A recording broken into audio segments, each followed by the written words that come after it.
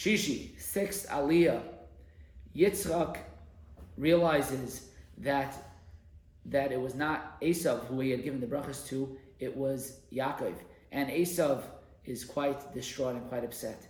And Yitzchak tells him, Ba achicha b'mirma, your brother Yaakov came with trickery or with wisdom, as the Targum says, and he outsmarted you.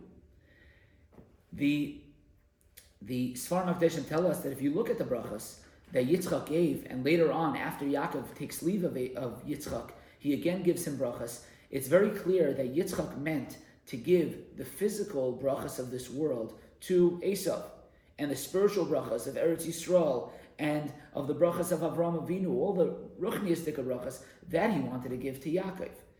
If that's the case, it's very strange why Yaakov wants that. Why does Yaakov want to steal the brachas, even though he himself really didn't want to, and it was Rivka who made him do it? But why did Hashem allow this to happen, that Yaakov should get the physical world, when that's not really our domain? That is the world of Esav. Esav is a person of this world. Why is it so important for Yaakov Avinu, for the Jewish people, to get the brachas of this world? And the answer the Sfarim HaKadoshim tell us is because since the Chet of Adam Rishon, who was tricked by the Nachash, by the snake, by the Yetzer Hara, he was tricked, and all of the holiness in the world were lost, and there were sparks of holiness, Nitzotzei Kedusha, that are buried and lost throughout the world. And the job of a Jew is to go out into the world and to find those sparks of holiness and to steal them back from the other side.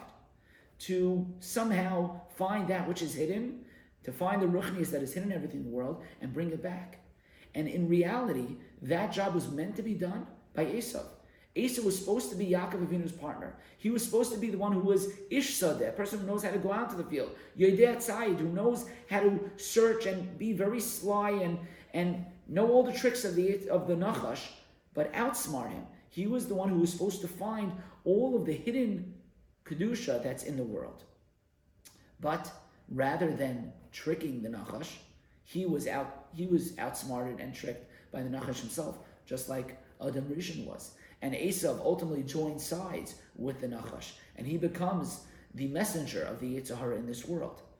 And so Yaakov has to take over his mission. And Yaakov now needs to be the one who goes out into the physical world and Dafka use trickery. This is why he had to trick Esav out of the brachas, because he has to now take over that mission. And it takes a lot of wisdom, but a wisdom that is very subtle, to find the hidden things, to know how to hide your real mission, what you really want, to go into the physical world and not be overtaken by it, but rather to overtake it. Yaakov Avinu's job is now to sneak out from under the domain of the Nachash, of the other side, to find all the holiness and all the Kedusha in the world and sneak it out. That is what Yaakov Avinu now has taken over from Esav. We too, the Jewish people till today, we are continuing this legacy of Yaakov Avinu. We walk around eating the same food that everyone else in the world is eating, pretty much. We are wearing the same clothing that everyone's wearing. And on the outside, we may look the same, but underneath, we are doing something completely different. We're tricking the Yetzer Hara every day. Yes, I'm just going to sit down and eat, but I'm going to make a bracha. I'm going to find the Kedusha in the food. I'm going to wear the proper clothing. And by doing that, I find the Kedusha that's in everything in the world.